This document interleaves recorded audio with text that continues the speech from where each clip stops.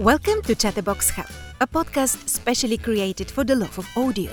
We aim to be your go-to resource for insights, advice and engagement with all things audio and not only. I'm Yulia Stancheva, a voice actor, presenter and producer. With the pandemic continuing to expand and the business world turning on its head, companies have to rapidly change focus, reprioritize and remain resilient. What will it take to navigate this crisis? Amid the chaos and all the incoming advice, it's hard to know exactly what to do. That's why I have invited a very special guest and a friend of mine to share his experience and insight with us. Chatterbox Hub. The Oxford graduate Anthony Collies is a co-founder of Stasher, a luggage storage company that offers clients spaces to store their suitcases that they don't want to carry with them when they have some time visiting a city. From the importance of shifting operations and launching new revenue lines for businesses, to the future of travel and the restructuring of the global economic order, my guest Anthony Collies is a great resource of insight and inspiration. Let's welcome him in our virtual studio. Hi, Anthony. Hey, how you doing? Thanks for having me. Pleasure. Anthony, what's the Stasher story in a nutshell? So Stasher is a platform for short-term luggage storage. So we work with businesses all over the world. We provide a platform where we list those businesses, and then tourists and travelers can book through us to store their luggage for the day with those businesses fully insured. We operate in about 250, a bit over 250 towns and cities around the world. And that's in the US, around Europe, Australia, some parts of Asia, and we're constantly adding to that network. So this kind of came about because after graduating from university, where I met my co-founder. My co-founder was actually my university roommate. I was living between Euston and King's Cross. We had been Airbnb hosts, so we were quite keen on the business model, and we just always had people asking to leave stuff at our apartment, because obviously being between Euston and King's Cross, a lot of friends would pass through. So we thought we'd set up a platform and see how people would use it. Initially the idea was kind of like, we kept it open, we were happy for people to use it however they wanted, but everyone was using it to store luggage for short periods of time, roughly a day. And that was because they were checking in and out of Airbnbs, or because they were going to football games or museums and stuff like that, or in some cases short transits through London. So we decided to kind of focus on that in the platform, and so it made much more sense to work with local businesses who had fixed hours and secure storage space. Travel is the worst hit industry during this crisis, and you being part of this industry must have felt the impact really strong. Yeah, so from our perspective, we basically have taken the decision that because practically every country that we were operating in was in lockdown or near lockdown, as a temporary measure, we've just paused the network, because almost every host is closed anyway. Even if it is an essential business, so it's allowed to be open, they're obviously quite busy focusing on the core stuff they're doing. So, as many travel businesses, we've basically taken revenue to near zero, which is a painful thing to do. But I think the nice thing for people in most countries, except for maybe the US, is that the government has stepped in with a lot of helpful policy. That means that, particularly if you're a travel business, you can just kind of hibernate. We were very fortunate because we closed a funding round just before this happened. So we'd closed a funding round of about £2 million. So we do have money in the bank. So from our perspective, we can take the time. How smart of you to do that. I know, it was truly a premonition that kind of told us to close as soon as possible. But because of that, we're able to take the time to focus a bit on our product. But that's not like having money in the bank is not an excuse to be, it's fortunate, but it's not an excuse to be lackluster in your response. So we have, furloughed as many staff as is reasonably possible, just because it's an essential cost saving. And we are focused on just keeping a few product people on to kind of work on core improvements that we had kind of scheduled to work on anyway. And it's nice to not have the distraction of, live issues with customers or internal requests distracting those developers. But yeah, it's obviously been hugely disruptive. And I think the truth that a lot of people maybe you're in a bit of denial about, like you see what's his name, Donald Trump, like saying like, oh, we have to open back up. I think it is essential that we open our economies more than they currently are. But anyone who thinks that like the economy will just return to what we were doing before is wrong. there will be forms of restrictions in place, probably for at least the next year. I don't think any major sporting event will go on for the next year. I think international travel will be, I don't think it will be strictly enforced, but I think it will be kind of guidelined as essential only. So I think international travel is going to be slow to pick up. I will get back to that point definitely. We're constantly reminded what better time to think outside the box and come up with new ideas, workarounds and solutions. It would be interesting to hear how you are shifting your operations at the moment and how are you adapting to this new climate? Yep. I have to admit we were a little slow on this. So we had taken, for about a month, we'd taken a stance of, it's probably best to hibernate and just recover. I think it's become clear, as I was kind of saying before, that things just will be different. So we've decided that we need to open some non-travel revenue lines. So from our perspective, like if you think about it, we run a storage platform, right? The fact that we focused on luggage storage was just a case of marketing a use case. Actually, it is in essence storage that can be used for anything.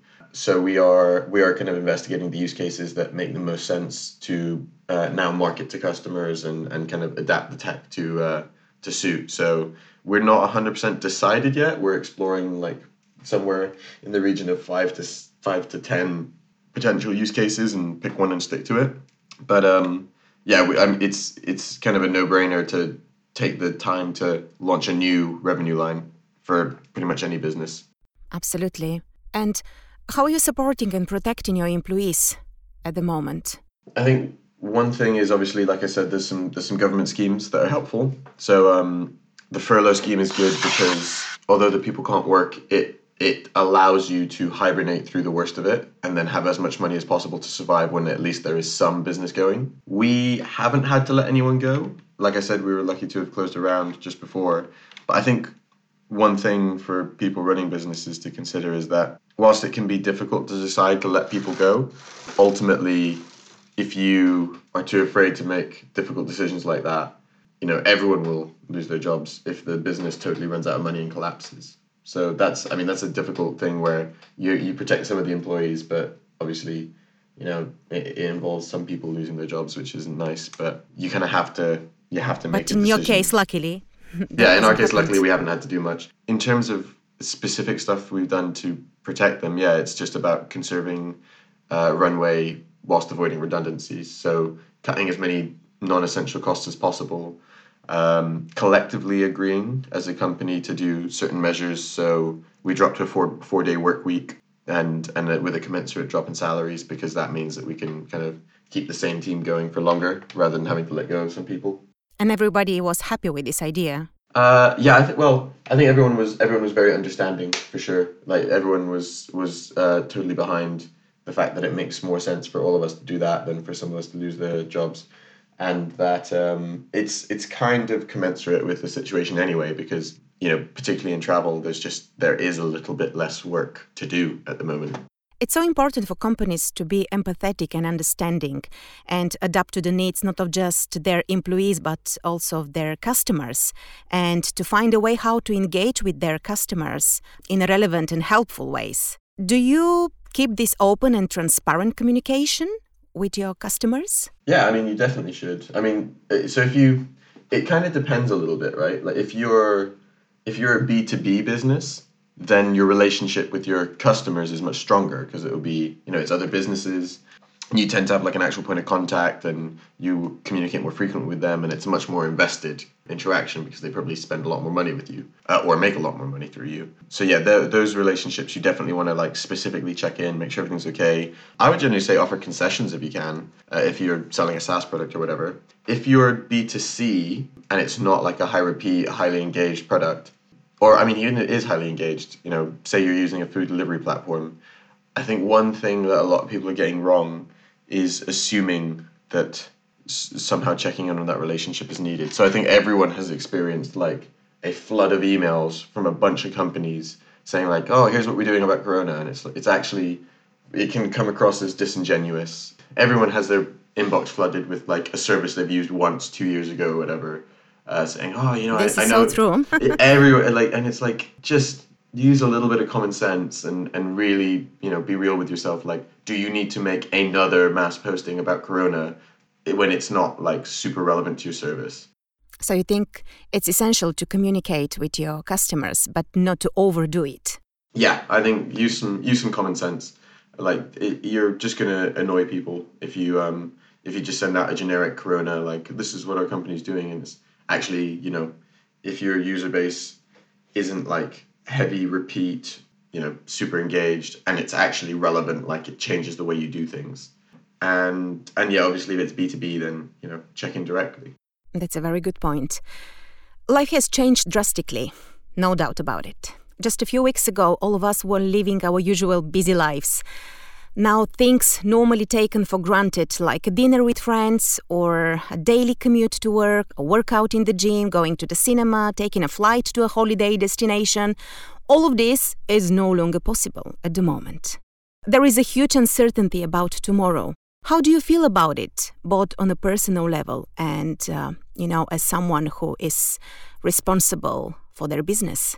It's not great, but it's not terrible. I don't feel particularly anxious. I think things will return to some form of normality. Like I said, I think restrictions will stay in place for quite a while, but I think some form of normality will resume, in relatively short course.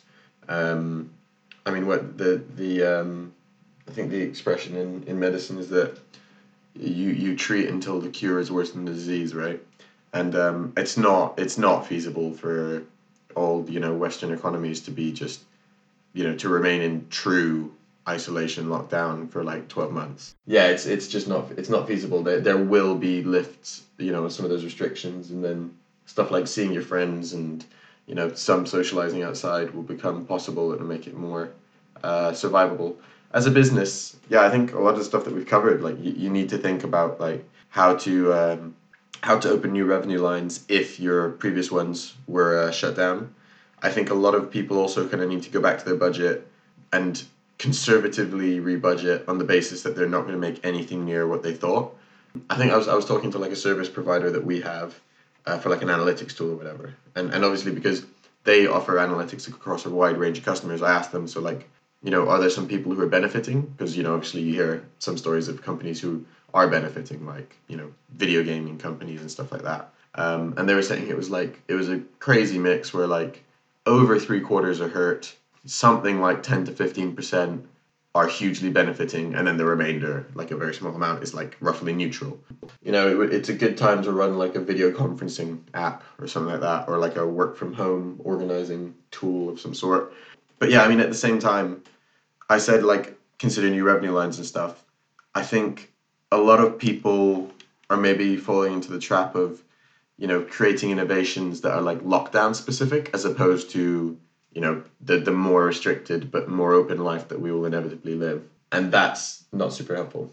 Yeah, but also the pandemic could lead to major changes in consumer behavior. Obviously, new businesses and ideas are likely to bloom. Not just ideas that will be applicable for the lockdown situation, but maybe ideas that can be transferred later on in the new way of living. I think some things will shift, some preferences will change, but I do think by and large, like, and this is evident in the fact that like there is like people who are upset with the situation and want to move back more to normal. Like by and large, things will, like me. Yeah, by and large, things will go way back closer to how they were. Like, I think there'll be some changes. Like, I think work from home will be more common. I think e-learning will be more common. I do think, as a mandate, social distancing will probably be around for the next, I don't know, until there's a vaccine, maybe a year and a half, 2 years. Whilst people will go back to social interaction, there will be less of them. So something that helps people interact remotely. There'll be a shift, but like, I don't think that people should assume that like people will literally be stuck in their homes and unable to interact forever. Yeah. That's a very positive outlook. I like that. You have to be an optimist to run a business. Yeah.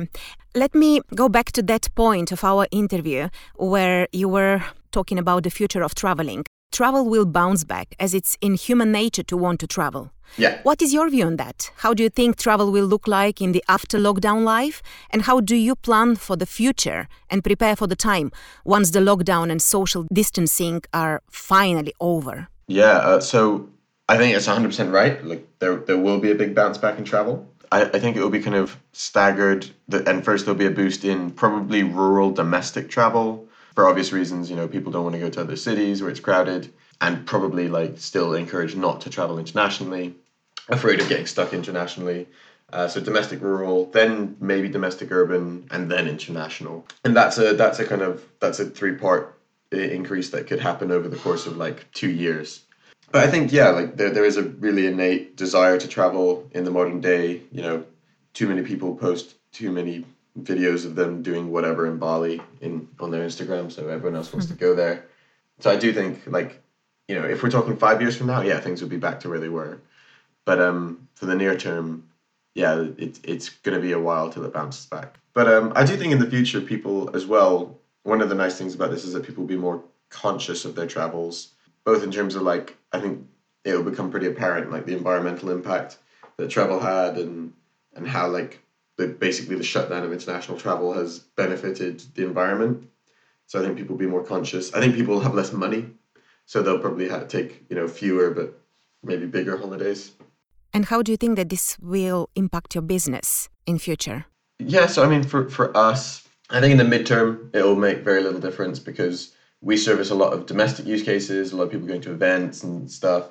We also service, it's basically anyone staying at like a vacation rental. And vacation rentals, one of the reasons they're so popular is because they're cheap. Airbnb was founded during the last recession. So I think for us, it's not a problem. It will be positive. Not that many of our users, I say not that many, like not all of our users are traveling internationally. So many of them are traveling domestically. So it's totally fine for us. Based on your experience and the experience of other startups, businesses, do you have any practical hands-on tips to offer others? Act decisively and quickly. If you are too conservative, you can always ramp up later. If you're not conservative enough and your company runs out of money and dies, then that's it. It's over. Do you think there is a silver lining? Like I said, I mentioned that there's it will definitely be good for the environment, and I think it will change the way that we view the environment. I think that there'll be some like positive realizations around like, work from home isn't that inefficient, which will give people kind of better balance. I think a lot of companies have probably adopted like reduced working hours, like 4 days a week or whatever, like we have, and realized actually people are still pretty productive. So maybe it makes sense to kind of give people more flexibility with the hours that they choose to work, which is great for people who have kids and other, sorts of situations. Or, even if you just have hobbies and passions you want to pursue. So I think there's a bunch of stuff that will change positively. I think there's also a bunch of stuff that might be negative. I don't think it's inherently a positive thing that the US is was the leading global superpower, but I don't think that'll be the case anymore after this. I think this is very firmly, shown that the US is no longer the, quote unquote, most powerful country in the world. And that kind of moves over to arguably more authoritarian and China?